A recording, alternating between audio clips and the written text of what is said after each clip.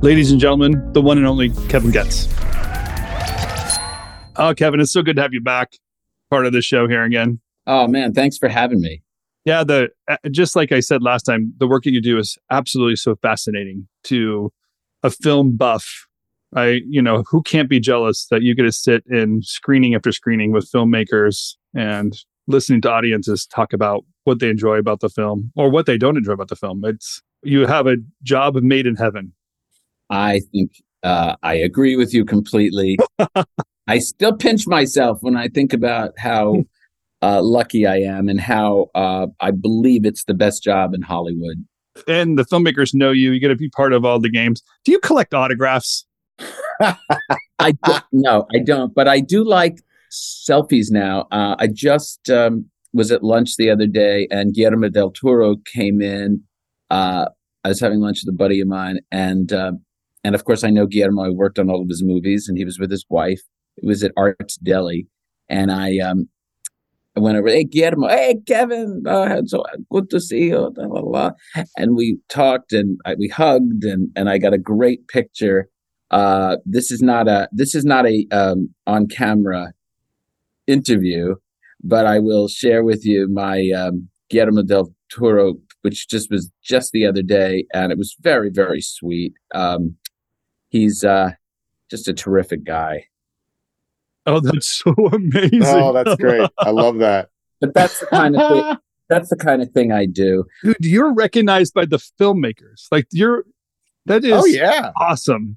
That is just a great moment. No, I mean, we've been in trenches together, many filmmakers, because it's their most vulnerable. And remember, before Guillermo was Guillermo, I did his movies. The other thing is that there are times when celebrities have filled out questionnaires, either trying to be cheeky or because they just did it. And of course, our staff is trained to take those questionnaires and we don't include them in the overall.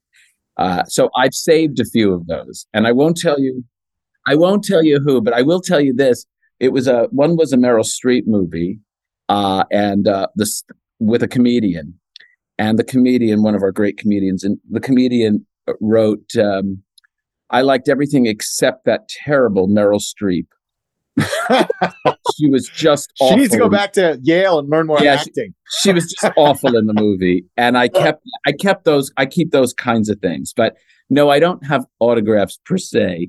I'm lying. I did just get Leslie Caron's autograph because my cousin in London, which is where Ms. Caron lives, and she's like 96 or 98 or something. He drives her. He has a company, a limo company. Oh, no. And he picked her up and said, my cousin in Los Angeles loves you, thinks you're the most amazing. And she wrote two things, and she says Leslie Caron, and I was like, Oh, nice. Yeah. I love that. It's funny because see what that gets me on eBay. Yeah, good luck. Yeah. No, I would never part with that. It's funny because I never did autographs either.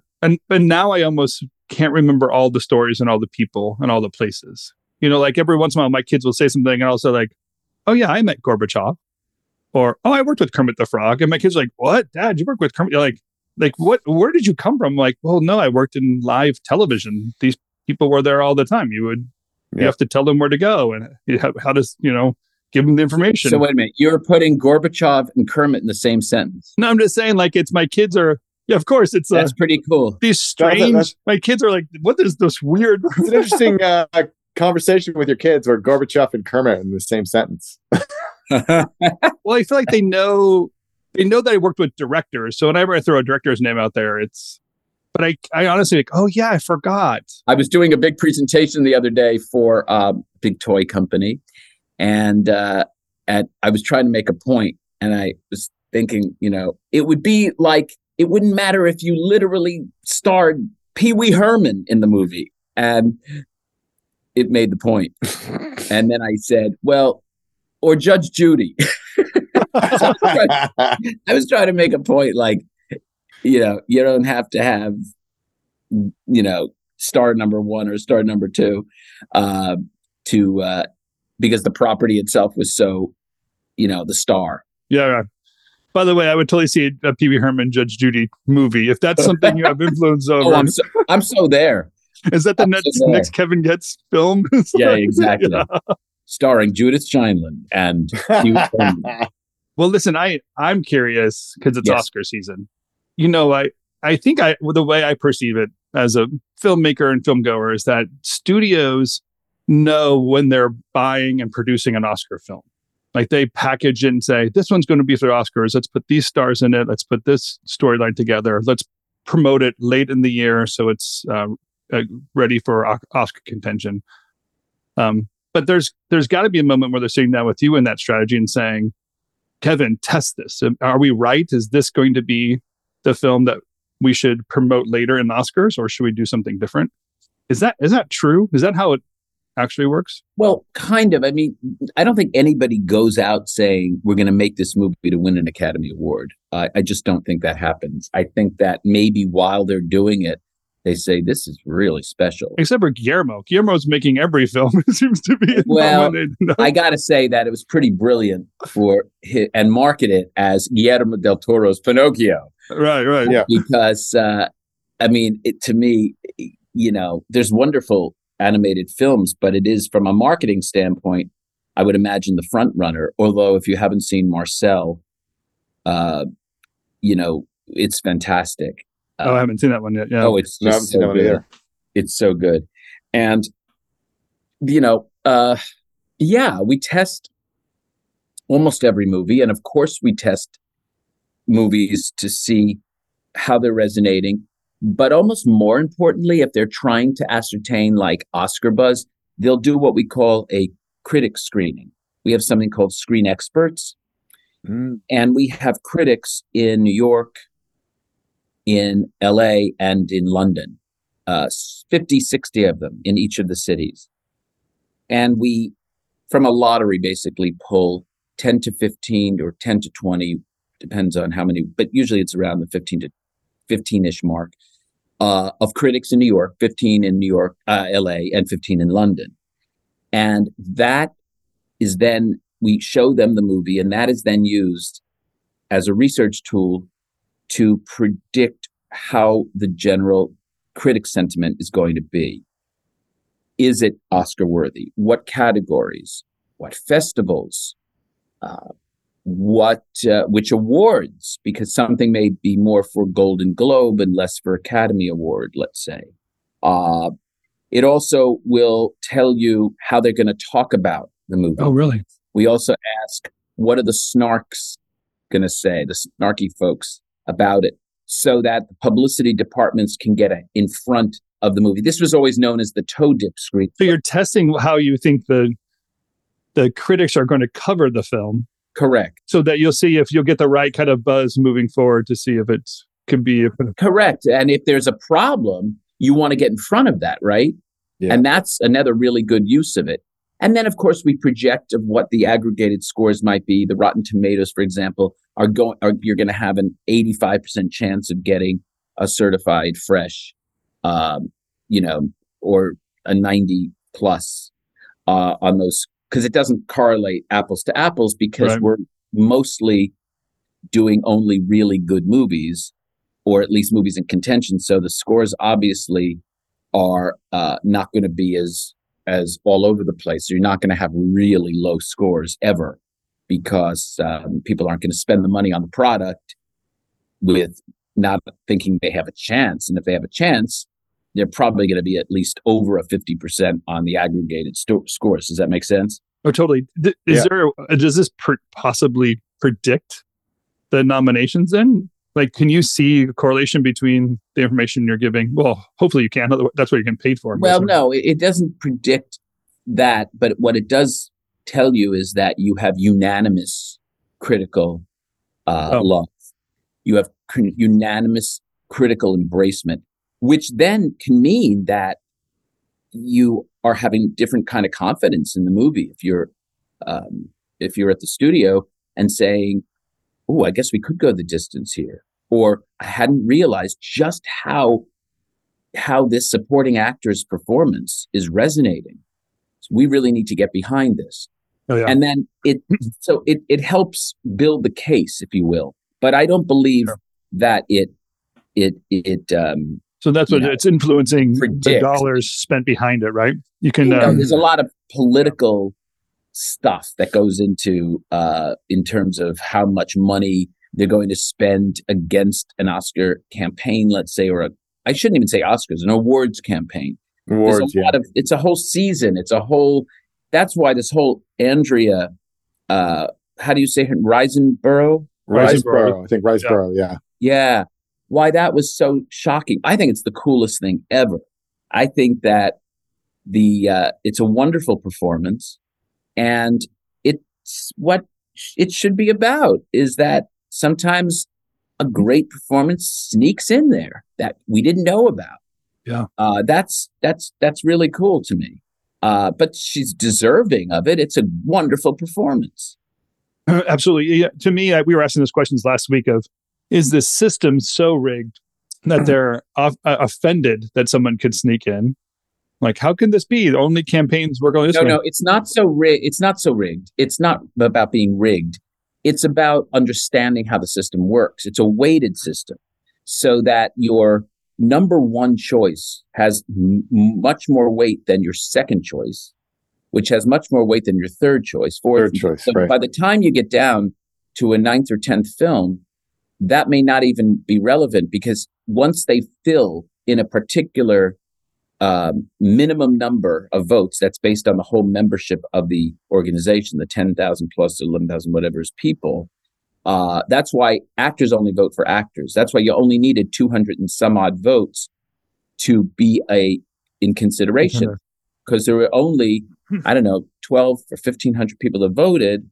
There's 5 slots, and you divide that by the number. Yeah, right. And then that's the number that you have to make minimally. So anybody could do that, I suppose. I think more of the question was about the actual quote unquote campaign. The lobbying of it. Look, everyone talks about every movie. So I don't think that unless you're doing something truly, breaking the rules, it's really hard to say that anyone's done anything wrong when people talk about a movie and encourage people to vote for someone or consider voting for someone that maybe they haven't seen before. For example, my favorite movie of the year didn't even get nominated. Oh, which one's that? RRR. What was it? RRR. It's called. It's an Indian movie. It is. I know Jason Blum also, and I talked about it. It's his favorite movie of the year too. Wow, that's great. Check it out. Oh, I know. I feel like we should get a feed from Kevin of films to watch. Well, I'm going to be honest. It literally was in the first position because I so wanted it to and was rooting for it, and it wasn't eligible to get the foreign for some reason. I don't know the rules, but knowing that my vote counted heavier in my first position, I put it in my first position. Wow. We're not supposed to talk about all the stuff we voted for, so I won't share my other 9 nominees. But let's just say that, I wanted to give some of the movies that needed a little bit more, heavy lifting, a chance. But RRR, it was spectacular, and it just, to me, it was the best overall cinematic experience. It's kind of like Crouching Tiger meets Rush Hour meets like True Lies. Wow. Really? I'm trying to picture that movie in my head. It is too cool. It is really, really, really good. Yeah, and it's literally spelled RRR. Like it's just that. Yeah. Yeah. And it took like 3 years to make. It won the Golden Globe for the song. Oh, right. Okay. Now, okay. Yep. Now but it wasn't nominated. But that's my point. You see what I mean? And if that had been nominated, I would have jumped out of bed at 5:35 in the morning and been like, yes. Kevin, I'm curious, obviously the conversation is, since we're talking about the Oscars, I'm curious what your thoughts are in terms of, obviously we have a it seems to me that this year's nominees were a broader swath of, from the big budgets with like the Avatars of the world, the Elvises, and sort of the smaller movies. And don't forget Maverick. And Maverick, of course, one we talked about, incessantly waiting for it to come out. Do you feel that like this is going to, help make the Oscars a little more relevant as it gets closer to the telecast? Or do you think that the award shows are sort of just falling off a cliff and it's not necessarily going to be reliant on what movies are nominated? I don't think it has much of an effect, if you want to know the truth, because I don't think, and it may, the Grammys just went up a little bit in their ratings. Yep. I believe the Emmys were down and the Golden Globes were really down. So I just think that it's more of sort of a statement on consumer behavior and non-watching live television or anything. And awards have been, in this sort of woke environment, less of a fun, exciting, behind-the-scenes look, and more of like a self-aggrandizement or a self-congratulatory time that just doesn't seem that cool to young people. Mm-hmm. And I think that, I am completely immersed in the Oscars. They hold such an allure for me. I can tell you that the brand is alive and strong as heck, but it's not about anyone at the Academy, any one movie. It's more about where viewers are going and how they're embracing live shows at all. Yeah, to me, if I were to put it in my desire to watch award shows 20 years ago, let's say when it was at its peak, it was the thought of having an opportunity to see somebody in a different environment than the role they're playing on screen. That's right. And get exposure to them. There was this moment of like, where else would I see them? I got to watch the award shows. They're all together. Tim, that's a really good point. And that allure has definitely gone away. Because of social media, you see them all the time, every day. Everyone's so available. And the mystique of a star has been taken away in large part. There's very few stars that we don't know a great deal about, to your point. And I think that's absolutely, now you still want to see what they're wearing, because I think that that is a very big part. The pre-show is a really actually a very important part of the show. Seeing the arrivals in a way that's more exciting than the show itself. And everyone always says the show's too long, but I don't even think it's that. Of course it's long. I mean, the Grammys were 4 hours long. And we kind of just fast forwarded. If you actually saw the awards given out, we watched it for under an hour. There weren't that many awards actually given out.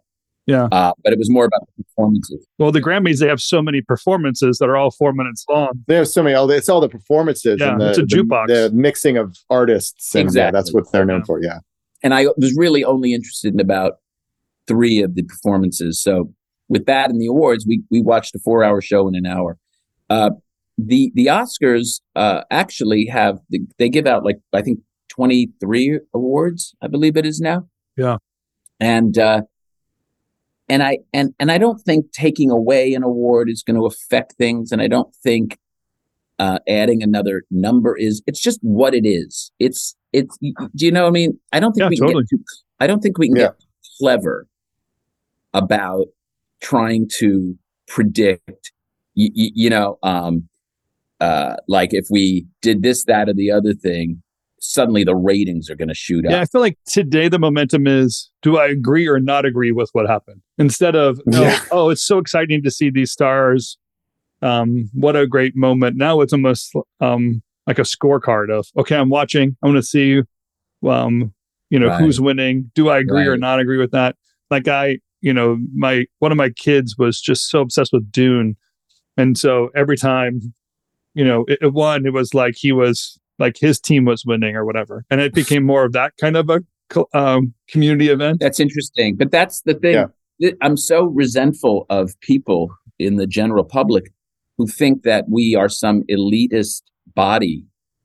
We are the people in the Academy, clearly chosen to be there because we're at the top of our profession, and we do what we do well, and we've earned the right through excellence. And excellence, of course, comes in many different ways to vote for what we think are the best of the year. Now, we all have different criteria about the best. And so no one is trying to pick little films. Right. Right. Yeah. And no one is trying or won't pick big films to say, well, maybe that'll bring back the viewers. Like, that's just not how we roll. I don't know anyone that does that. We just vote our hearts, right? And our minds. And if you really like something, then you're going to, or we're very moved by something, then you're going to vote for it. I mean, that's as simple as that. So when they say, well, the Academy's just, killing themselves when they keep voting for these tiny movies. And I'm like, we're not killing ourselves when we're not voting for just tiny movies. Does that make sense, guys? Yeah, totally. Yeah, but do you think there's a... It's not like some cabal. It's not like some cabal. We'll get together and say, let's really show let's get together and how elite movies that only we want to see. Yeah, we want to vote for Coda. We're going to say Coda is a nomad land, or there's some secret social media channel that everyone is getting together on. Parasite. We know people haven't seen it, so we're going to vote for Parasite. Like, that's just not how it goes. That doesn't mean that there aren't consensus movies, because, there's 10,000 human beings who, sometimes it's the polarizing ones that actually do slightly better. And sometimes it's the ones that are true consensus movies. And it's more of the former in today's world than the latter, just because there are not, in the previous years, there haven't been many sort of consensus movies. There's a lot of small individual movies, very particular movies that have particular tastes. Just the opportunity. I don't know anyone in my circle who agrees on the best movie. I really don't. I could say that we all agree on 5 of the 10 or 7 of the 10, but no one has the order.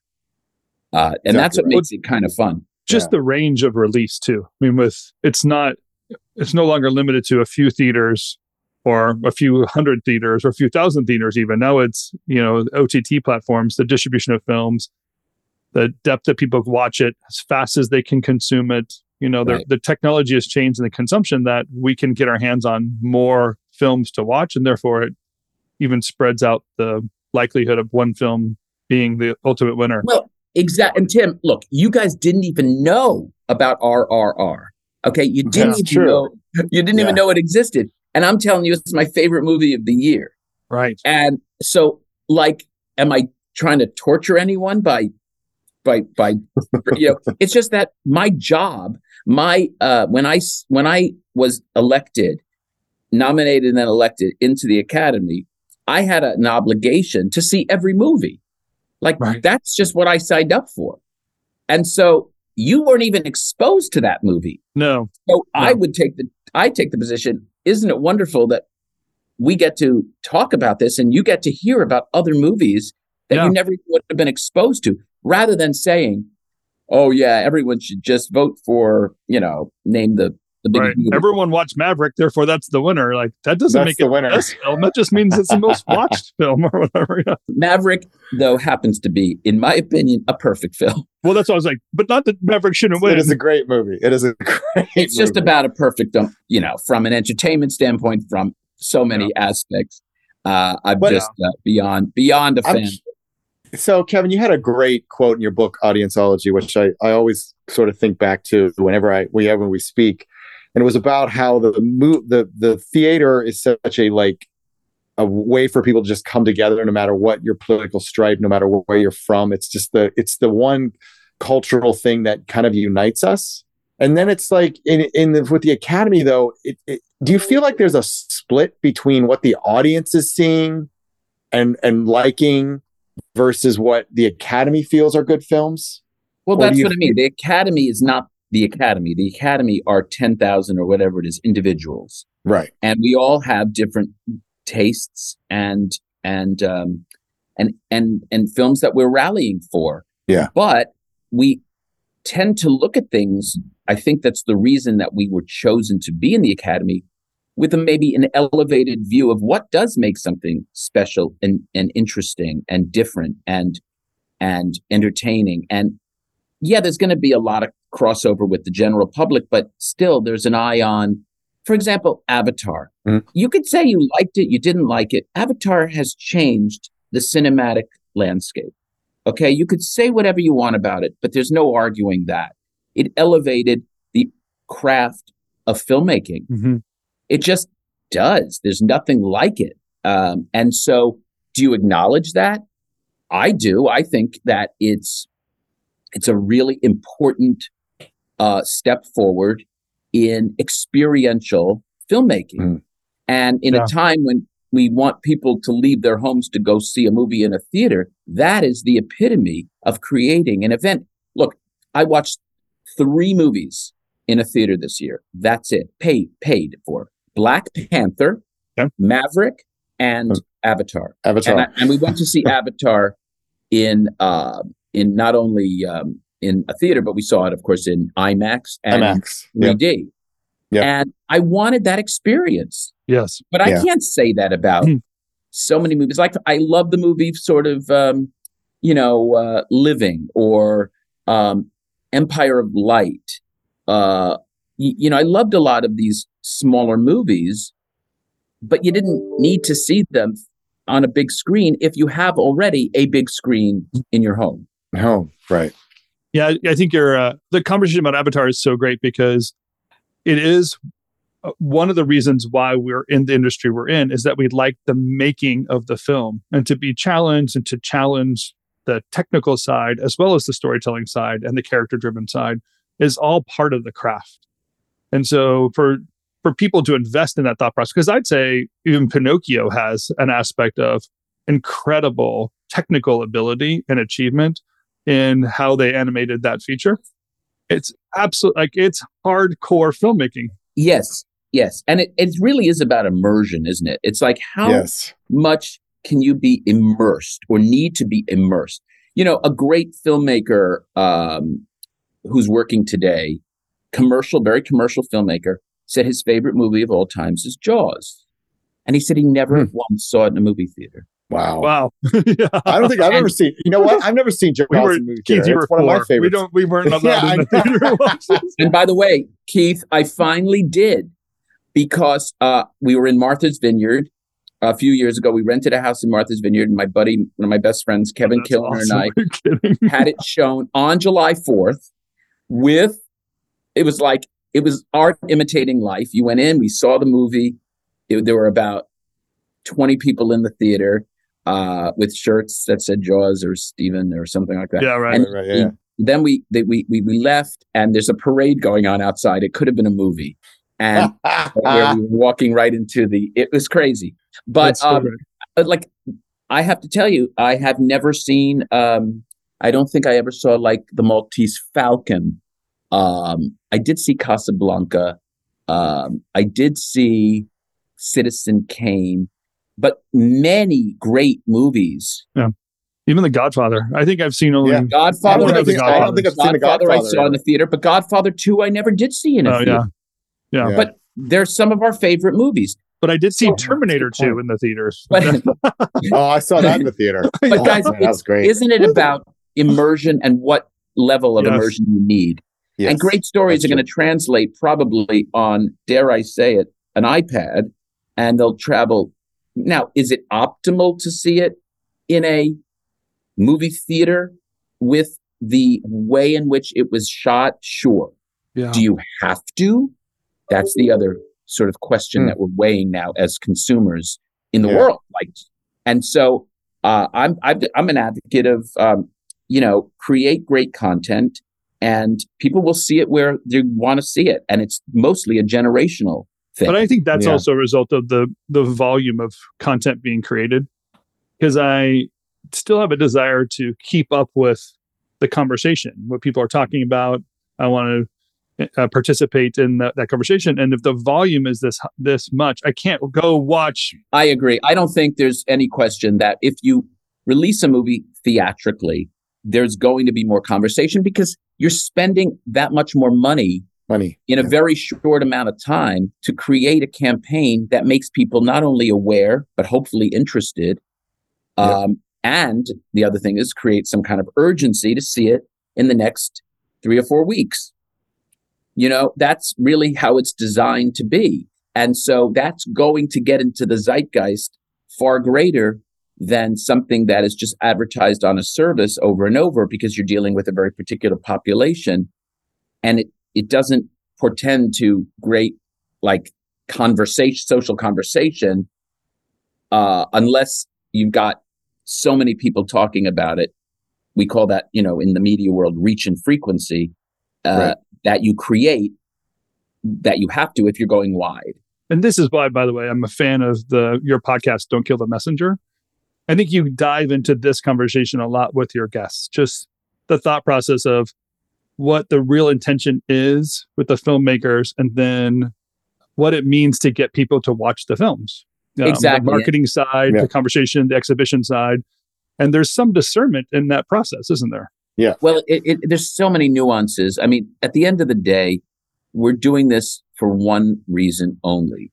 How many more folks can we get to advocate for your film, to be an evangelist for your movie, which is really translated in a score called the definite recommend score. Like that definite recommend score is a number that correlates to how well you're going to do in the long run at the box office, the legs of your movie. So why would you not want that to be as absolutely high as you can, particularly if you're the financier or if you're the studio, because it just is a dollars and cents game. But if you are a filmmaker, why would you not want as many people to see your film as possible? Now, obviously, you don't want to ever do anything to cut into your integrity, creative integrity. But I'd argue that just because it's your creative integrity does not mean it's the right choice for the film. And that is where I have the most respect for directors who are willing and open to making changes, because Ron Howard has said it over and over, just because I think that I've communicated that may not be what is being communicated. Yeah. And so you got to listen. You got to put your two, as Judge Judy says, always comes back to Judge Judy, put your listening ears on. God gave you 2 ears for a reason and 1 mouth for a reason.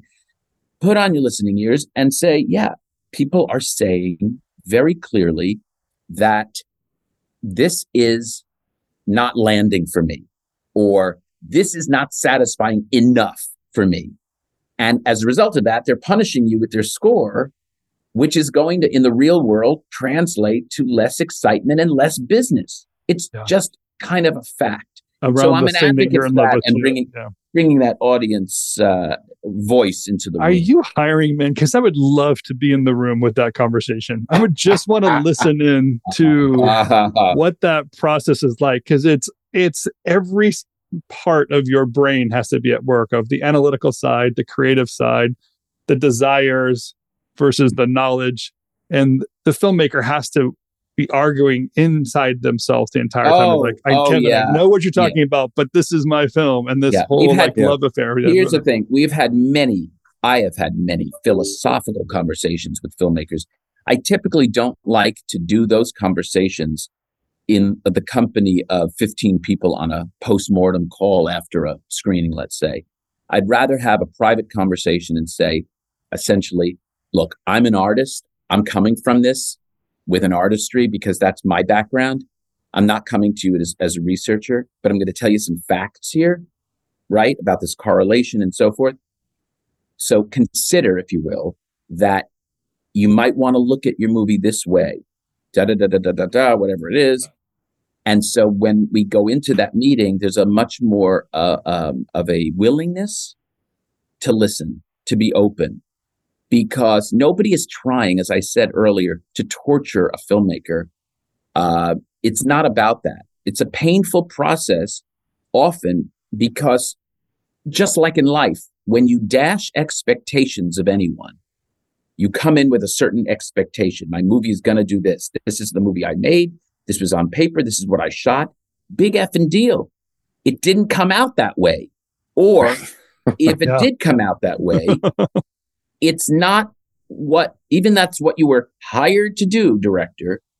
It didn't, it's now in the real world or in this environment, you got to shift because sentiment has shifted.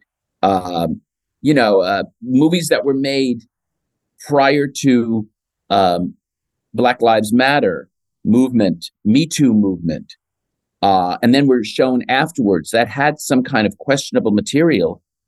Imagine not dealing with that. It would be tone deaf.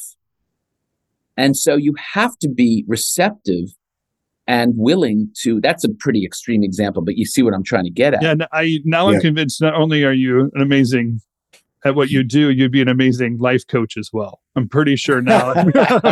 I'm just signing up. I don't know what you're selling, but just that's what his job is, Tim. No, his main job is a life coach. Tim, essentially, I see myself in many ways as a consigliere, priest, rabbi, often because there's no one that has the objectivity. I don't have a horse in the race. Do you follow? Like, I really don't. And that's what I tell the filmmaker privately, and sometimes not so privately. I'll say, whether or not you make any of the changes that this audience is suggesting is irrelevant to my life. I want to see you win. And I'm going to tell you, this is what they're saying. I am speaking for the audience. I am speaking for those 350 people that were sitting there on Thursday night or whatever it is. And I'm telling you, this is what they are saying. You can choose to listen. You can choose to act on it. You can choose to not act on it. I'm simply giving you the facts. Hence the name of my podcast, Don't Kill the Messenger. I'm just giving you the news, but don't beat me up because they're saying that, your ending's a bummer and they want it to be more uplifting, or it's too uplifting and they want there to be more ambiguity. Yeah. Usually it's the former, but you know what I'm saying. The former, yeah. Yeah, I've been in those screenings, Kevin, where you're just sort of like, you got the studio on one side that wants one thing, the audience wants another, and the filmmaker's getting pulled in 50 different directions. And you're there to sort of like they turn down the temperature a little bit. Especially if there's debate between the studio, the filmmaker about the ending of the movie, whether or not it works. And then there's this tension, and then the audience comes in, renders their verdict, and you're sort of there to like smooth the waters. Well, Keith, that's the hardest part of my job, is probably doing exactly what you've just articulated, which is trying to get rid of the agendas and get to the core of what they're saying, of what the audience is saying. Because if I have all those voices, I'm going to do a half-assed job getting that information and somehow biasing the information. I'm going to put my own sort of spin on it. And every now and then I've been accused of that because I think at times it has crept in. And that's in the earlier years of my career. I don't think I let that happen anymore. And even if I have to ask forgiveness afterwards, I have to do my job. And my job, as I said, if I'm not advocating for the audience, I'm not doing my job. Because otherwise, why do I have a seat at the table?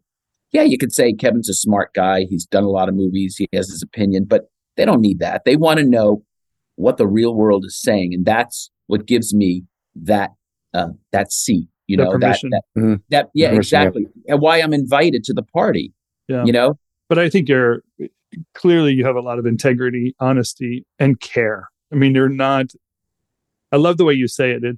You're not just simply giving them data, but you're taking care for what the film is and winning alongside them. That's I have a sensitivity. These people are working, they're giving birth to these children, these creative children, which is what they are, Yeah.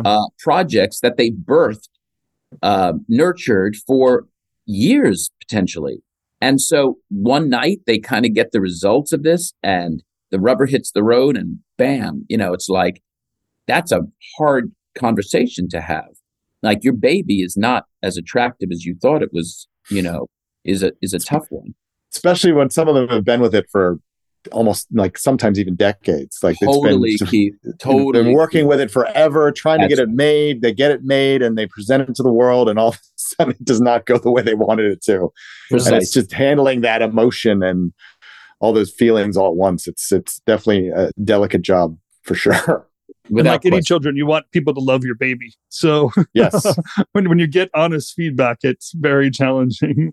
And how to deal with that and understand that and improve it, because you kind of put all your heart into what's on the screen. So to think that it needs to change. Go back, Tim, to your parent-teacher conferences and think about when you go in there. You mean the ones my parents had to go to? Yeah. I feel very. Don't you go to your kids yet or not? Yeah, I have parent-teacher. We homeschool our kids, so there's a lot of parent-teacher conference happening on my at the dinner table. It's like 24/7. But I've been in those things, and you get defensive. You're like, you do. Your kid is like, well, I don't know. Maybe it's because of little Johnny over there that's making him be this way, or I'm sure the teacher's not really recognizing his gift of a blah blah blah. Yeah. Which is all true, right?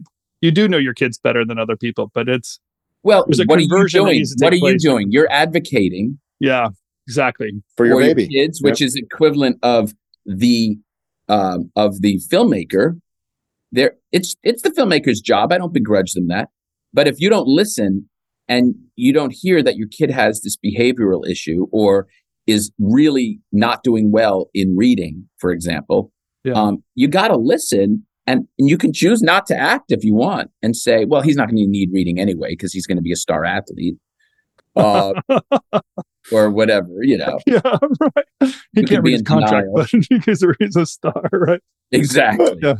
Well, my friend, I'm going to tell people where to find you so that when my kids that are listening know where to find their next job, because you got to go to kevingoetz360.com to understand more of what Kevin is doing in the world. It is, I'm such a fan. I truly I'll be your intern at this point. I just want to be part of what you're doing. Well, Tim and Keith, you guys are beyond terrific. And I'm thrilled to be a guest for a second time on your podcast. And I always wish you luck. And thank you. Although you don't need too much of it because you got a really fun, repartee between you. We have a lot of fun. It's every Friday morning. Yeah, we do enjoy it. Yes. Talk about movies. So I'm pretty sure our wives don't know what we do, but we're loving everything that's going on. What are you doing in your man caves? What are you doing in your man caves? What exactly is this that you and Keith do? We talk to people about the greatest thing on the planet. What else is there about movies? I mean, what could be better? Yeah. Your wives listen to every show. Oh yeah, from the outside the door. Yeah, outside the door. My wife can hear me because I don't exactly have a quiet voice, so she pretty much hears every episode. Well, guys, thanks again for having me. And thanks, Kevin. Appreciate I hope to see you yet again. Yeah, for sure. Good luck on the things you're doing too. Talk to you soon. That was great. Thanks, Kevin. Thanks, Kevin. You have, man, I'm serious. I don't know where and how I get it. I want to just go into your screenings is what I should do. I should just go to Hollywood Boulevard. Yes, I recommend you do it. Clipboard I'd have to sneak you in. Tim, I'm telling you, watching him work with an audience is it's amazing. It's so cool. Yeah. Keith, can I make a documentary about you, Kevin? Can I have a crew? My first screening with him, I was just like, okay, this guy knows what he's doing. Do you remember what that movie was? Oh, I can't remember. It might have been one of the It might have been one of the Kingsmen. I think it was first Kingsman. I'm doing his new movie now. Oh, you are? Yeah. I think it might have been Kingsman, the first one. I think it might have been doing his new movie now. Yeah. That was crazy, wasn't it? Oh God, yes. He's a genius, but man, remember those really rough special effects at the end with the things exploding. Oh yes. And it was just so brilliant. No, because people were really embracive. They were like, "This is cool." I know. I think that was when we realized, like, well, this is something. I think that's right. Yeah, I think it's like this might be something. This might be something. Exactly. This might be something. Yeah. We're all a little like, I don't know. And then when we screened it, we're like, oh, okay. Exactly. This was a new franchise. Yeah. All right. Well, listen, guys, have a great rest of the day and a beautiful weekend. Likewise, and I hope we get to see each other in person soon. Yeah, enjoy New York City. Maybe we enjoy the East Coast. Thanks, guys. All right, take care, Kevin. We'll see you soon. Take care. Bye-bye.